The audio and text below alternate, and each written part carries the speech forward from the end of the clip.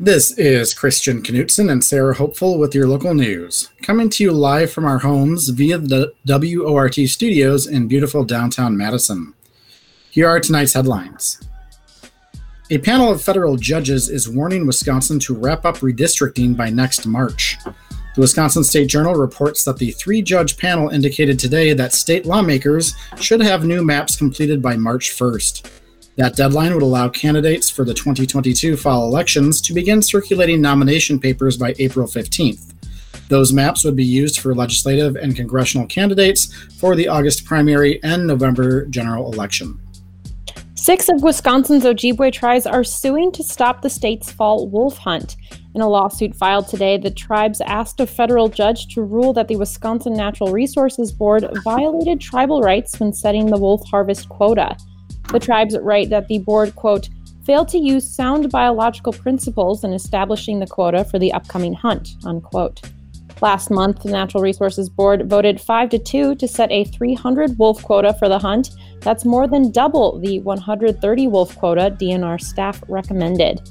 The suit names the Natural Resources Board and DNR Secretary Preston Cole as defendants. Nobody celebrates the end of summer quite like former Governor Tommy Thompson, who had surgery on Thursday after a water skiing accident the prior weekend.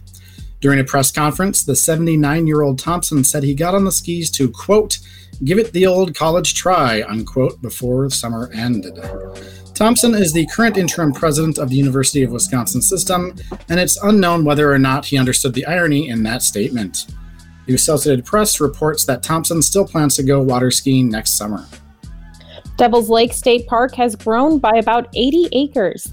The Wisconsin State Journal reports that the Natural Conservancy has finalized the purchase of 80 acres of forest that are adjacent to a separate 221-acre recent addition to the park. The new property, which will be open to the public, is located on the southwestern position of the 9,200-acre park. A property developer and local historical preservationists have reached a tentative plan for preserving the Wonder Bar, a historic tavern on the city's south side. The agreement involves taking the bar and pushing it somewhere else. The Wisconsin State Journal reports that the current plan would relocate the bar slightly closer to Olin Avenue. This building weighs an estimated 800,000 to 950,000 pounds. The initial plan was to demolish the bar to make way for an 18-story, $40 million mixed-use apartment building. That plan stalled after community members raised concerns over the Wonder Bar's demolition. And now here's your daily COVID-19 news and numbers. The state's rolling 7-day average of cases currently stands at 2,967 new cases. That number comes courtesy of the state's Department of Health Services.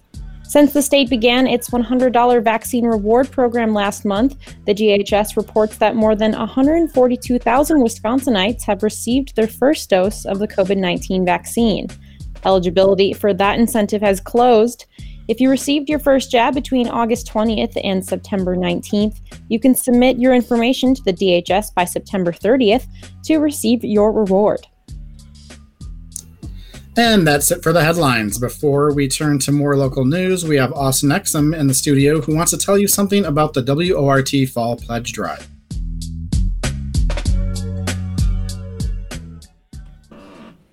Good evening. My name is Austin Exum, and I am here in the WORT studios during our Fall Pledge Drive to ask you to donate in any way you can to help us out. You as listeners are our main source of funding by far, and we are currently trying to raise money to get 2 new boards, which are about $80,000 each. If you donate, we have some new shiny gifts for our donors, including our brand new bumper sticker at the $25 level. We have our brand new long sleeve vintage Wart t-shirt at the $100 level. And if you go all out and donate $180, we have our WORT imprinted House of Marley headphones. So I appreciate it if you can do anything you can. You can donate at 608-256-2001 or wortfm.org.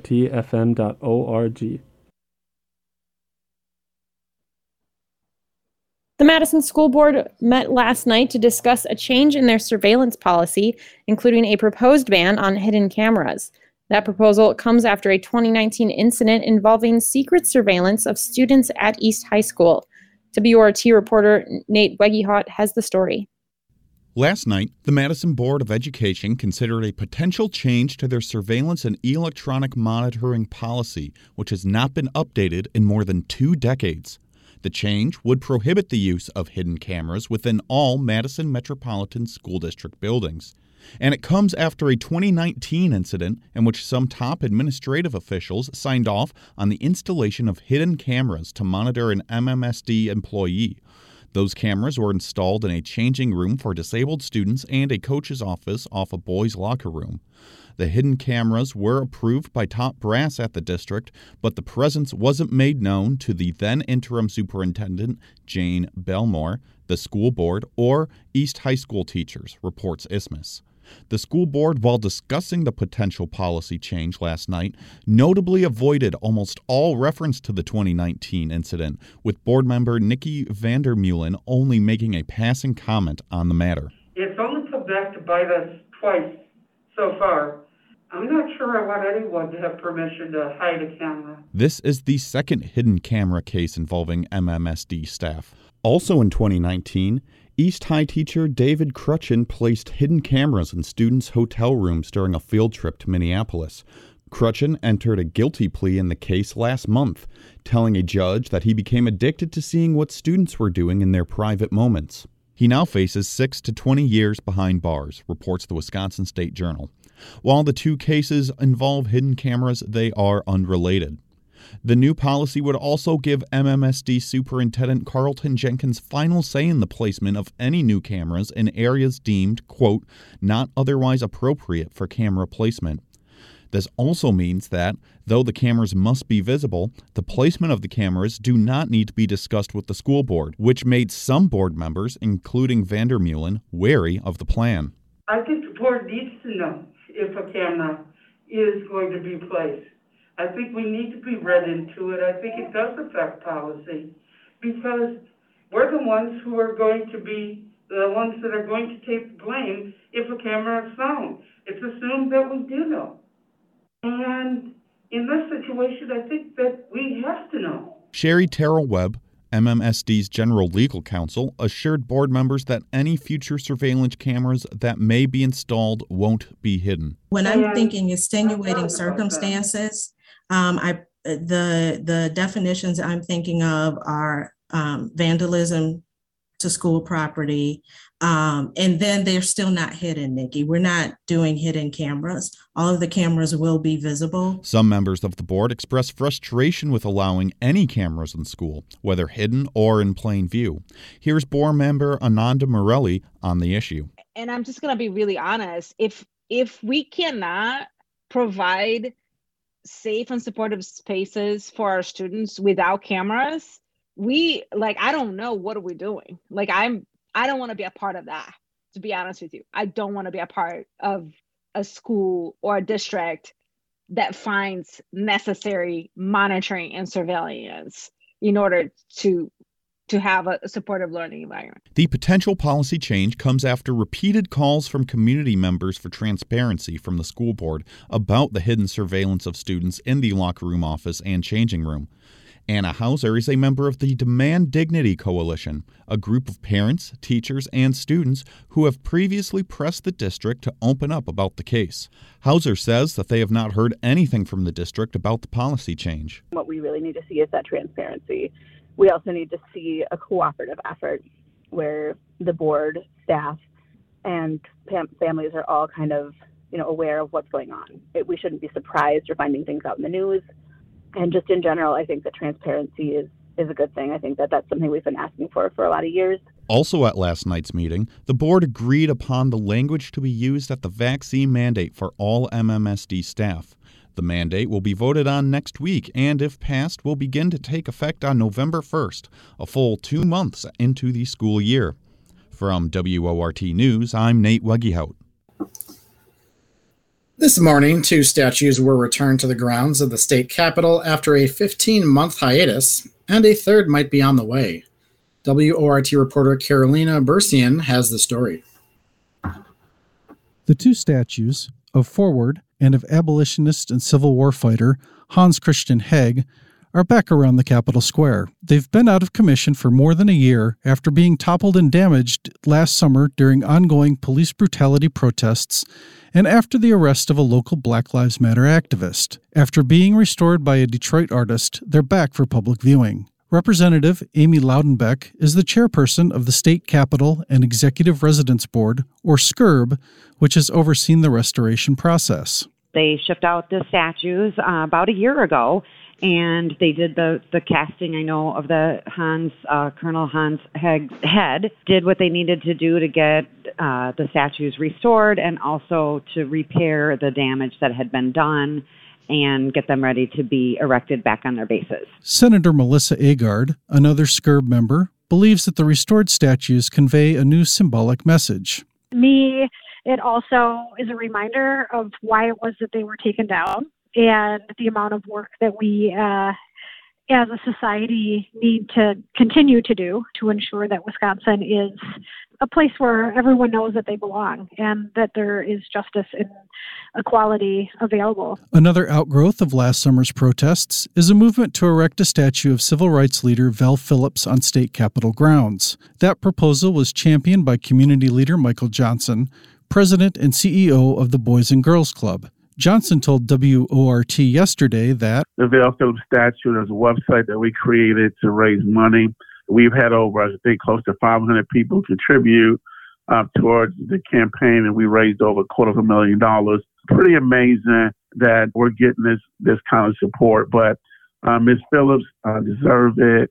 She was the first African-American woman in the country to be elected to a statewide office, first African-American woman to hold an aldermanship in Milwaukee, first African-American woman judge, and she mentored hundreds and hundreds of young people in the state, and was also the first African-American woman to graduate from UW Law School. Agard says the statue is a perfect fit. It's past time that we add diversity to the statues that are on the grounds of our state capitol.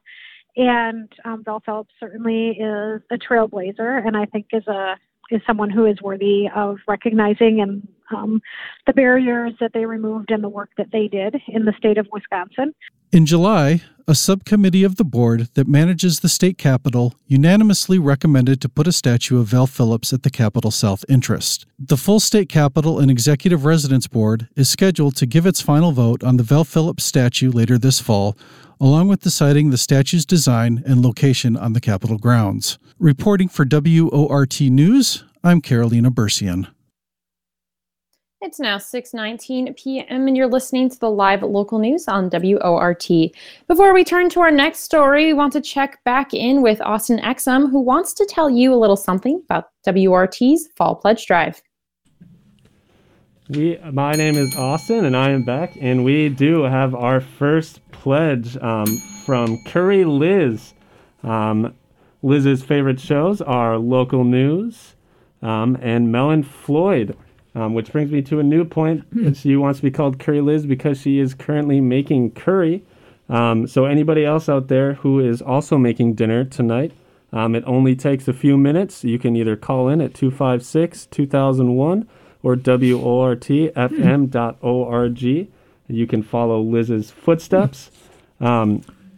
Donors like Liz has helped us make tremendous leaps in technology here at WORT, including our brand new WORT app. You can listen anytime, anywhere, as long as you have Wi-Fi or cell reception. Again, that is 256-2001 or WORTFM.org. And I'm going to hand it back to Nate and Carolina with the news. Last week, former Wisconsin Supreme Court Justice Michael Gableman sent an email to election officials across the state telling them to preserve data from the November 2020 election. Gableman is currently leading one of two investigations into the presidential election. The email, which was sent from the personal Gmail account of one John Delta, was flagged by many election officials, including the Dane County clerk, as spam and disregarded. Wisconsin's dueling election investigations, one led by Assembly Speaker Robin Vos and one by State Representative Janelle Brandtjen of Menomonee Falls, have resulted in confusing and legally dubious requests of clerks across the state. For more, WRT producer Jonah Chester spoke with Dane County Clerk Scott McDonnell. So how is your office handling these requests and the emails from Mr. Gableman in regards to one of the states or one of the Republican-led investigations into the November election? Yeah, well, the email we got, which was from a Gmail account, and it was quite odd, to be honest. And my IT department recommended I not respond to the email due to security concerns. But it really didn't ask for anything. It just said, beware that you should preserve certain things from the election, and don't delete them. And we wouldn't delete it anyway. So we would save all of those materials for the full 22 months as required by federal law. So in some ways, whether it was from him or not, it doesn't really matter, and doesn't change how we would do anything here. Would fulfilling those requests and any records that Mr. Gableman requested, would those inconvenience the county clerk's office in any way? Or are those pretty handy and readily accessible? Well, it's not totally clear. I mean, the things he specifically mentions were like metadata and audit logs, and those items we secure behind a locked door and encrypt. So no, I would not hand any of that over to someone outside of our chain of custody. I don't care who it is. So, the election is, as you know, as all listeners know, are recorded on paper ballots, and those were inspected at a recount. We publish all of those images on the web. Those are publicly available to anyone in the universe. So he can look at that all day long, and there's other things from the election that are public records that anyone could look at, but what he's basically asking for is the passcodes to the servers, and we're not going to give any of that up. Now, in a video posted to YouTube, Mr. Gableman said that, quote, as the officials directly responsible for administering elections, Wisconsin's 1,922 county and municipal clerks have a duty to the people of our state to be forthcoming in this investigation. It is my sincere hope that Wisconsin election officials will live up to that duty. But if they do not, we will use the power afforded to the Office of Special Counsel to compel answers to these questions. Now, does that statement concern you at all? I mean, it doesn't frighten me. It's just very confusing in the sense that, so Janelle Brandtjen, who's the Assembly Elections Chair, sent out subpoenas to Brown and Milwaukee that were later deemed to be not legal subpoenas, but in part because Robin Vos, the Speaker, wouldn't sign them.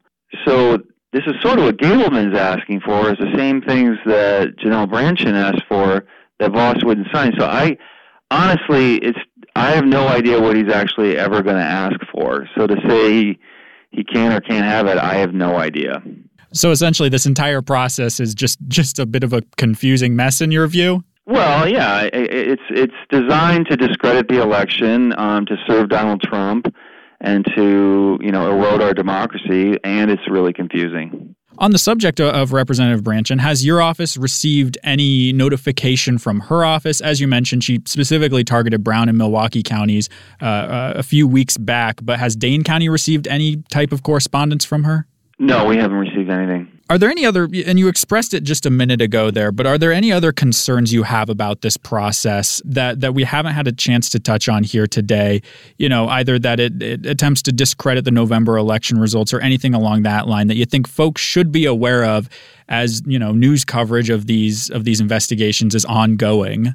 The Bob Woodward book that just came out, I think it's called Peril, documented how close we came to the vice president or somebody else overturning the election results and trying to hand the election to Donald Trump, despite him losing the popular vote. And this is a continuation of that here in Wisconsin. And so, we're one of a handful of states that is always close when it comes to these national elections. And so really people should be paying attention. There's an effort to normalize discrediting the election if certain candidates lose.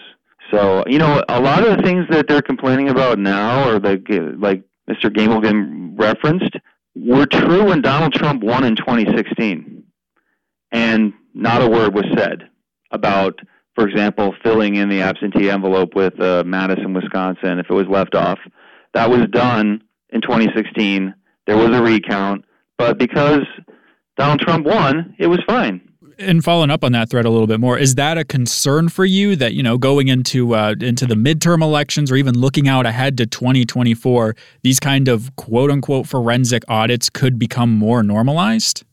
Yeah, either that or just this effort to discredit it. They have no ability to compromise on changing the law. If they don't even talk to each other at the Capitol. They don't talk to the governor. There's no way to sort of settle disputes. And what happens when that happens is that, it gets, in this climate, it becomes dangerous. So they start to kind of weaponize their supporters. I know that several clerks in Wisconsin, the city clerk in Milwaukee and Madison have received, dozens and dozens of threats. That seems to be the trend. And of course, that has a terrible effect on who would want to stick around and do that. It seems to have a sort of disturbing parallel to some of the vaccination things that are going on as far as nurses and doctors getting burned out as well. So, this is really a test for our democracy, and I think we'll look back on this time to see what either, things got better or they got worse. Mr. McDonald, thank you so much for taking time out of your day to join me. I appreciate it. No problem. Scott McDonald is the Dane County Clerk. You're listening to Handcrafted Local News here on WORT. Stay with us. We've got a lot more stories for you coming up in the second half of the show. Cardinal Call shares the latest news from the UW campus. Wildlife Weekly offers a warning about the hazards of bird vehicle collisions. And Radio Astronomy provides a brief history of studying the stars. But now we'll check in with Austin once again, then we'll hear some news from around the world. Back in a flash.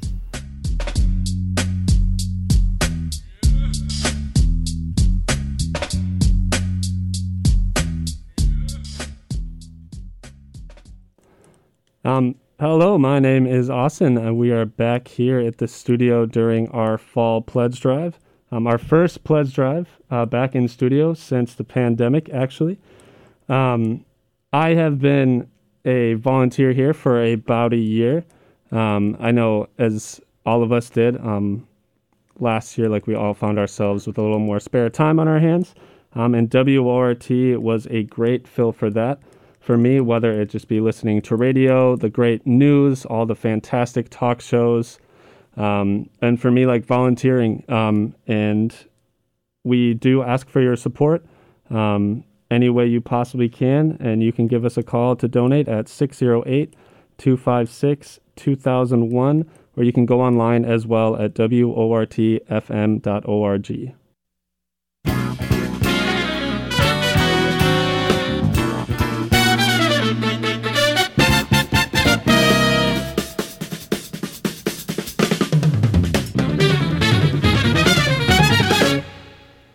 The time is now 6:33, and you're listening to the local news on WORT. I'm Sarah Hopeful, here with Christian Knutson. Thanks for joining us. Every other Tuesday, we check in with the editorial staff over at the Daily Cardinal, one of UW-Madison's student newspapers, to learn the latest news from campus.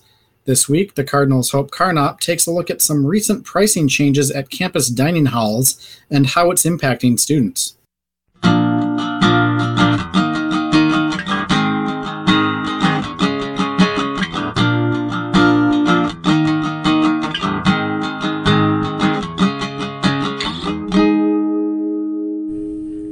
Hello and welcome to the Cardinal Call, your weekly dose of news coming out of the UW-Madison campus from the Daily Cardinal student newspaper. I'm producer Hope Carnop, joined today by campus news writer Lega Kachoria to discuss how students are feeling about pricing changes at UW's biggest dining halls. Thank you so much for coming on the show today. Thanks for having me, Hope. I'm glad to be here. So in the past, all except one of UW's dining halls have sold items a la carte, and now the two largest dining halls on campus have moved to an all-you-can-eat model. So what are prices like for this new system? So prices have now changed to a flat entry fee. We're seeing $4.99 for breakfast, $5.99 for lunch, and $6.99 for dinner. And it's just upon entry, so each student gets there, they scan their WIS card, and they just take it out of their meal plan. For non-residents, we're seeing a little bit of a higher shift. We're seeing $8.31 for breakfast, $9.98 for lunch, and $11.65 for dinner. So what were some of the reasons that UW made this switch to an all-you-can-eat model? So I talked to someone from Four Lakes, an employee at the dining center there, and they said that they were extremely understaffed and they had some supply chain issues because when they do all their cutting of produce and they get their shipments from their vendors, they have to do a lot of coordination with Gordon's, the other dining hall over on the southeast side. And that all there kind of led to it was like kind of inefficient for the workers, and I just think that this system is better for them. It does speed up the process and helps out a lot. So you talked to quite a few students. It seemed like some of them liked the simplicity of this system, right. But some thought that the prices were too high. So what did you hear from the students that you talked to? So for the students that didn't like it, it was primarily because, it was my reasoning as well, because they don't eat as much. With the old system, they would be charged less for how much they're eating, and they felt that was fair. And then for these other guys that are in favor, they really did like it because they would get heapings and heapings of food and, be charged for a flat rate and not have to worry about it. One of the girls that I interviewed that did like the new system, she really liked it because you don't have to worry about the pricing of, healthier food anymore or different kinds of food. You can just get whatever you want. You can go in and out. You can sit down, come back, whatever. So I do agree that that's a very good thing because I was a little bit cautious of that as well. It's a little bit easier to get some fried food than go to the salad bar, and it's a little bit more tasty, but I can get something of everything. Yeah, so for students who just want to stop by and pick up something that's prepackaged between classes, will there still be options available for them to buy it just as a separate item instead of the all-you-can-eat style? Yeah, so there they would have to, all the prepackaged food has moved to either the Bean and Creameries, the Flamingo Runs. I know Rita's Market, it has its own section. And all the prepackaged food like sushi, which is a big popular one, some of the fruit, all of the drinks, beverages, they've moved to there, and then you can buy that as a separate purchase, and it's all good there. Thank you so much for coming on and talking about your story. Yeah, of course.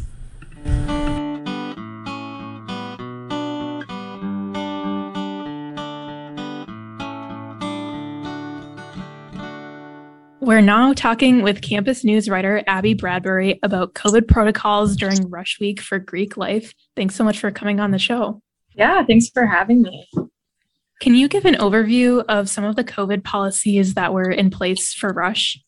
Yeah, so essentially both the sorority and frat systems implemented a COVID test or vaccination record requirement, much like what the university is currently implementing. So for students going through recruitment, they either had to have a vaccination record in UHS or have proof of a negative COVID test in, I believe it was the past 3 days to be able to attend Rush events. Additionally, they're also requiring masks at all the indoor events, again, much like you'd be seeing in Dane County or at classrooms at school. So it looks like sororities implemented some additional precautions by holding some of those earlier events virtually. How was that different from in years past? Yeah, so last year it was all virtual for Rush, obviously, and this year they kind of did a hybrid format versus previous years it would just be all in person. So what they did is that they had their first round be a video process where potential new members were sent videos from each chapter, and then those potential new members were also required to send a video kind of introducing themselves back to the chapters. And that was kind of the filter process for the first round, rather than having, the hundreds of girls hoping to rush, going to all the houses and meeting all the members like previous years before COVID. So they took that additional step to do the first round in a virtual format, and then going forward into the second round, they are doing in-person house tours. And I think that was kind of implemented just because the first round is when there are the most girls rushing. So this was a way to kind of cut back on potential COVID exposures since there would be hundreds and hundreds of people all intermingling in different houses and such. And then what were events like for fraternities? Did they have more in-person events right at the beginning? Yeah, so from what I heard, fraternities haven't been doing a virtual aspect to their recruitment this year at all. They're kind of going straight to right in-person events. Theirs are starting later than sororities, but yeah, they're going straight to in-person. A lot of the frats are having their first few events outside if possible, but I do know that some of them are also holding events within their house or at other off-campus locations as well. Yeah, it definitely seems too early to tell if there were any cases that came from Rush Week, if there were any, especially because so many events around campus have gone back to person. Is that kind of the sense that you get as well? Yeah, I think there kind of was a sense of uncertainty, especially from, or at least the sorority or the Pan-Hellenic Association I talked to, they definitely had a backup plan in place to switch into an all virtual format if exposure started to become a problem. When it came to fraternities, I didn't hear as much from them about what their virtual backup plan was, if they indeed had one. Because I think they're just kind of hoping that because of the precautions they're taking, the masks, the smaller groups, and the outdoor events for many of them, they're hoping that that's going to kind of mitigate COVID exposures and hopefully not be a problem for them. So what stage of recruitment is happening right now, and what's sort of coming next for students that are joining Greek Life this year? So I believe the fraternities are kind of starting up their recruitment week in the next days coming forward. So that I think lasts for a week or two. Sororities have already completed their virtual round. They started, I believe, a week or so ago with that virtual first round. Saturday, I believe, is when the in-person round starts for sororities. And then both the sororities and fraternities will be continuing with in-person rush until, I believe, the last week of September when they have their bid days. Is there anything else you'd like to share about Greek Life's response to COVID and this story? It's good to hear for sure how responsible both the fraternities and sororities are being and how seriously they're taking it. I was able to get in contact with both the presidents of the Pan-Hellenic Association, so the Sorority Association, and the Interfraternal Council, and both of them seemed like they totally understood the gravity of the situation, and they understood that they're very lucky to get to be able to do this in person, considering Greek Life Rush is such a huge event that draws in hundreds of students. So it is definitely great to see how serious they are, taking it as serious as the university is, if not even more, with those additional testing requirements. It's good to see. I'm just wondering personally, how the enforcement of that is going to go, because they have all these great requirements in place now. It's just with so many people going through the process, I think it'll be interesting to see how they go about enforcing it or what challenges arise with enforcing it. Great. Well, thank you so much for coming on and talking about your story. Thank you so much for having me. Yeah. That's all for our Cardinal Call this week. We'll catch you back here soon. Check out more news and stories at dailycardinal.com or download our app. You can also find links to our podcast, The Student Dive, on our website. This has been the Cardinal Call, created by student journalists at UW-Madison.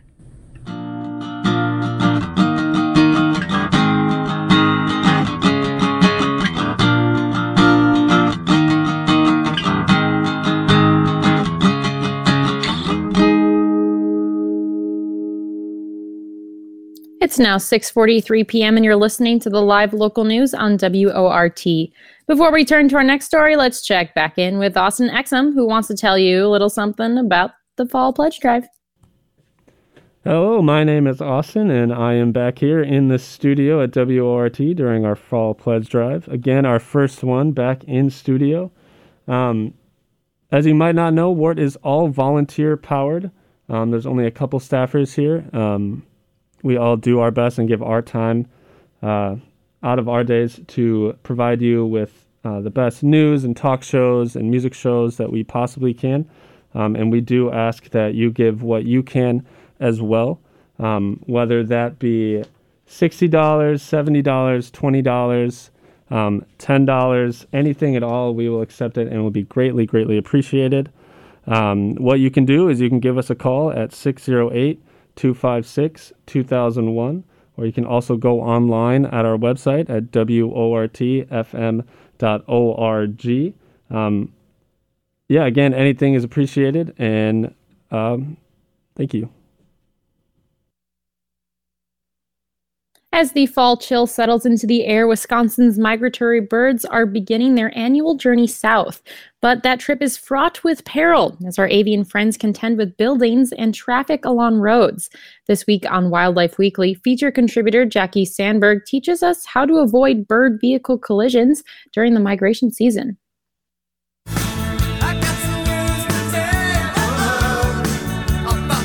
Welcome to Wildlife Weekly. My name is Jackie Sandberg, and I'm the Wildlife Training Supervisor for the Dane County Humane Society here in Madison, Wisconsin. Each week we choose a topic related to wildlife rehabilitation or the environment, and today we'll be talking about high risk to mortality in wildlife during the fall migratory period. Now, this could be any migratory period, the fall or the spring, but since we're in the months of September and leading up into October and November here, our state is going to be filled with so many birds that are coming through our area, heading from the northern parts of the Arctic or Canada through our state and then down south for the winter. So we are in what is called the Mississippi Flyway. It is probably one of the most crucial flyways in North America for birds that are basically following the Mississippi River as maybe a geographical location to be able to get their way south. So I wanted to talk about some of the highest risks to mortality during this time period. And I know we've focused a lot on window strikes, which is definitely in the top 5 for sure of the highest risks of mortality to birds.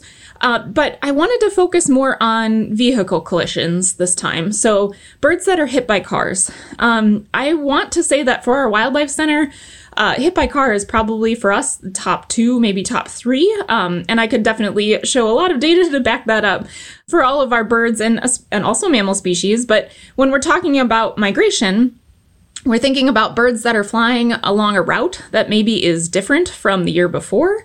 Maybe the traffic patterns have changed from year to year, especially as humans ourselves are doing a lot of things like construction and landscape modifications.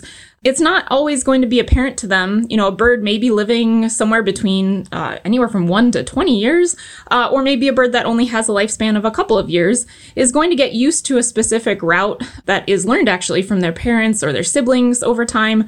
And as that changes, then it poses, I would say, a higher risk to them if it's a type of species that might be closer to our roadways, or maybe flying at a height that's closer to our roadways or the same height as our cars or vehicles. It's a really big deal, although, you know, it's interesting because it doesn't pose as big of a risk to humans as maybe some other species. So when I think of deer, you know, in Wisconsin, we have a very high number of deer that are hit by cars every year. And that very large carcass is going to cause a problem for traffic where, you know, from a safety standpoint, people can have to swerve to avoid the deer carcass. The deer is obviously large enough to cause really significant amount of damage to your car. So what about birds? Well, I think of birds that are the highest risk as being the large birds that are slow moving and they have a hard time getting up off the ground. So this high risk to mortality happens especially in our waterfowl species, so geese and ducks and some specialty birds like great blue herons. Our Wildlife Center actually has admitted a couple of great blue herons in the last few weeks just from hit by car injuries. And we also see raptors. We've had multiple turkey vultures that are coming through on migration that have been hit by cars. And so, you know, those larger, big-bodied birds, you know, they're not going to have an easy time being able to just shoot right off the ground and go straight up in the air. Aerodynamics and their body size really plays a huge part into their wing loading capacity and how they're able to take off the ground. Some birds, like loons, need an entire lake to be able to fly up off the ground, which they're never really on the ground. They're on a body of water. They're only on the ground for nesting. So, you know, species like that, again, very at high risk of being hit by cars or being grounded during this time of year, especially along those flyways or areas of great importance here in our state. So for the state of Wisconsin, As you're traveling, especially through Thanksgiving and maybe even into Christmas, keeping in mind that as you're traveling on major highways or major roadsides, be on the lookout for certain species at certain times of the day. So for our waterfowl species, definitely early in the morning as they're just getting going. A lot of times at that dawn and dusk period is probably the highest risk for most of these animals to be hit by cars and for drivers to be less attentive. So you're just waking up and getting your coffee and you're tired. You still be really vigilant when you're on the roadsides watching for low-flying birds that could hit your car. Be probably on a greater lookout if you're following routes that would be in some of our areas of conservation importance. So for us, if you're traveling along the Mississippi River or the Wisconsin River, which would run from Prairie to Sac all the way down to where it meets the Mississippi River, those are probably two of the most prominent ones in our area. And so many waterfowl, hundreds and thousands, if not millions of birds are going to be migrating through in the next 2 months here.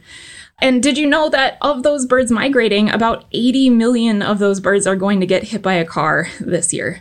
That is a really sad number. And so, it's part of the reason that us as wildlife rehabilitators exist is because those 80 million birds are being hit by a car and that person is going to find it and not know what to do with it.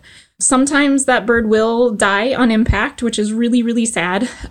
Even as rehabbers, we see those cases where they have been hit by a car and they come in and within that first 24 hours, just the amount of trauma that they've incurred, sometimes even rehabilitation and intervention doesn't even help.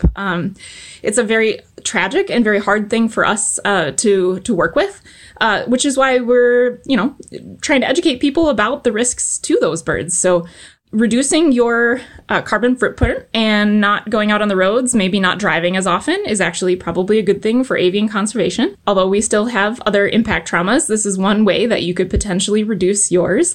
So, if you travel, maybe choosing a different way or doing virtual travel. I think COVID actually helped a lot in this last year because people were traveling less, which means we saw less animals hit by cars. But now that people are out again and people are starting to go places, you really have to be on the lookout to make sure that we're being aware of those species that could be impacted more often than others. If you have any questions, give us a call at 608-287-3235. And otherwise, this has been Wildlife Weekly. For eons, humans believed that we were at the center of the solar system. And admittedly, in many ways, many people still believe that. This week on Radio Astronomy, crew member Melissa Morris walks through the first few centuries of the study of astronomy and how close observers of the heavens arrived at the concept of a heliocentric solar system.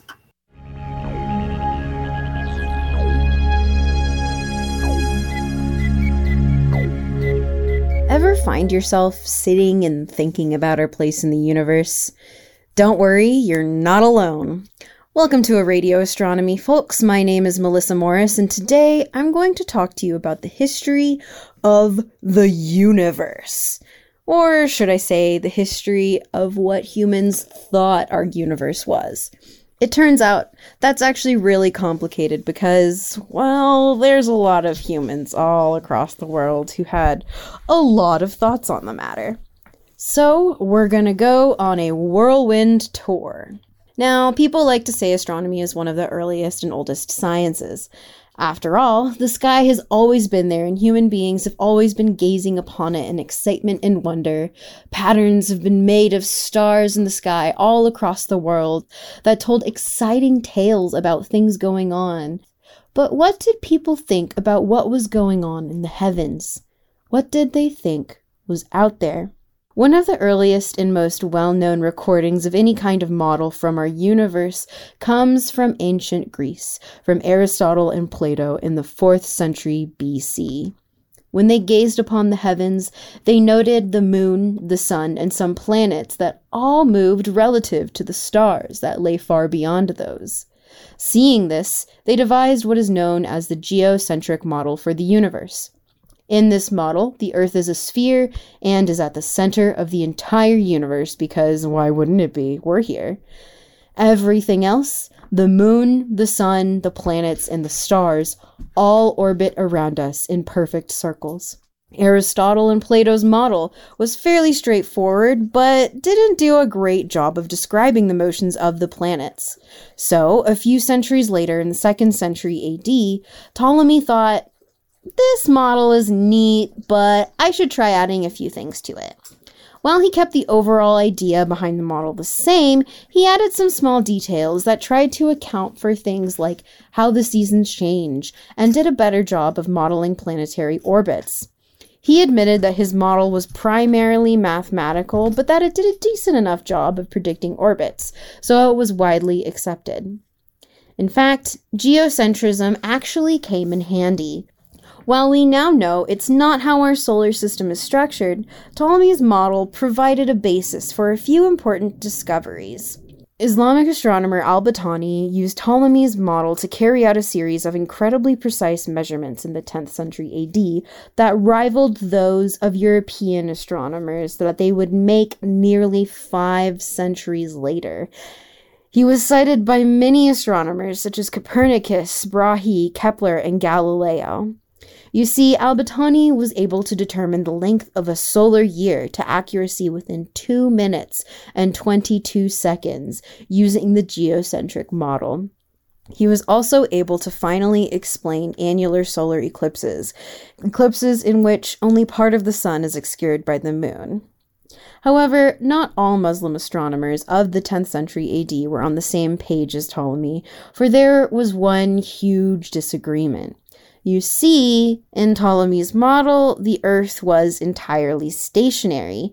Ptolemy worried that if the Earth was rotating, there should be really big winds, right? However, astronomer Al-Sijzi proposed that the Earth rotates along its axis, and many other astronomers of the time agreed with this model. This led to competing models to Ptolemy's, many of which came from Muslim astronomers in the 12th century. However, the basic idea of a geocentric universe was still widely accepted and unchallenged. That is, until the year 1543, when an astronomer by the name of Nicholas Copernicus published his work that introduced the idea of an entirely different universe, one in which the sun is at the center, and the Earth and all the other planets orbit around it. Thanks for listening to Radio Astronomy, folks. This is Melissa Morris wishing you a stellar week. And that does it for our show. Thanks for listening to WORT's live local news at 6. Your reporters tonight were Nate Weihoudt and Carolina Bersian. Special thanks to feature contributors Jackie Sandberg, the Radio Astronomy crew, and the editorial staff at the Daily Cardinal. Jonah Chester produced this newscast. Dave Lawrenson engineered the show. And Shali Pittman is the news director at WORT. I'm your host, Christian Knutson. Stay up to date with the WORT Local News Podcast. Subscribe on iTunes, Spotify, and wherever else you get your podcasts. And I'm your host, Sarah Hopeful. Up next is Spanish language news with Enrique Padio. But we're going to check in with Austin one last time before we go. Good night, and keep those pledges coming.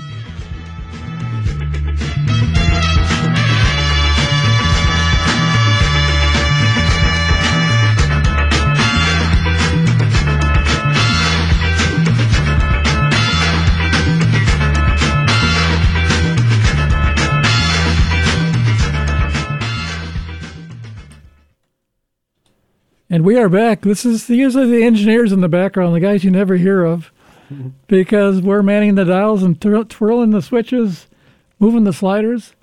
Dave Lawrenson here with Austin, and we are asking you to pledge for this show, the 6 o'clock news. We bring you local stuff every week, and I think you like it. So get, shoot a couple bucks our way. And no amount is too little, no amount is too much. Austin, what do you got to say? We have one donation so far. All right. If we could get that up in these last couple minutes, that would be great. Again, it only takes about 30 seconds to get it in, and that number is 608-256-2001. Or as well, you can go to our website, wortfm.org, and anything you can give, we will gladly take. And it is very easy to do. We haven't had an online pledge since 3 o'clock this afternoon. I pledged myself a couple days ago for, I guess it was last Thursday, for Steve's jazz show on Thursday afternoon. And man, it took me like, I don't know, a minute, 2 minutes. Super easy. And so what I did is I had to cancel my health club membership because of COVID last year. And I donated the money I would have spent on that to WORT because they help my mental health instead of my physical health. We got about 30 seconds, Austin. You want to finish up here? Yeah, absolutely. Again, the number to donate is 608-256-2001, and our website is wortfm.org. I am a donor myself. We are both volunteers. We pledge our time to WORT and to this community to give you guys great shows, great news, and if you can like to pledge anything you can give for us as well, we would greatly appreciate it. Again, that is 608-256-2001. Thanks, Austin. You're listening to WORT 89.9 FM, your listener-sponsored community station in Madison, Wisconsin. Coming up next in Nuestro Patio.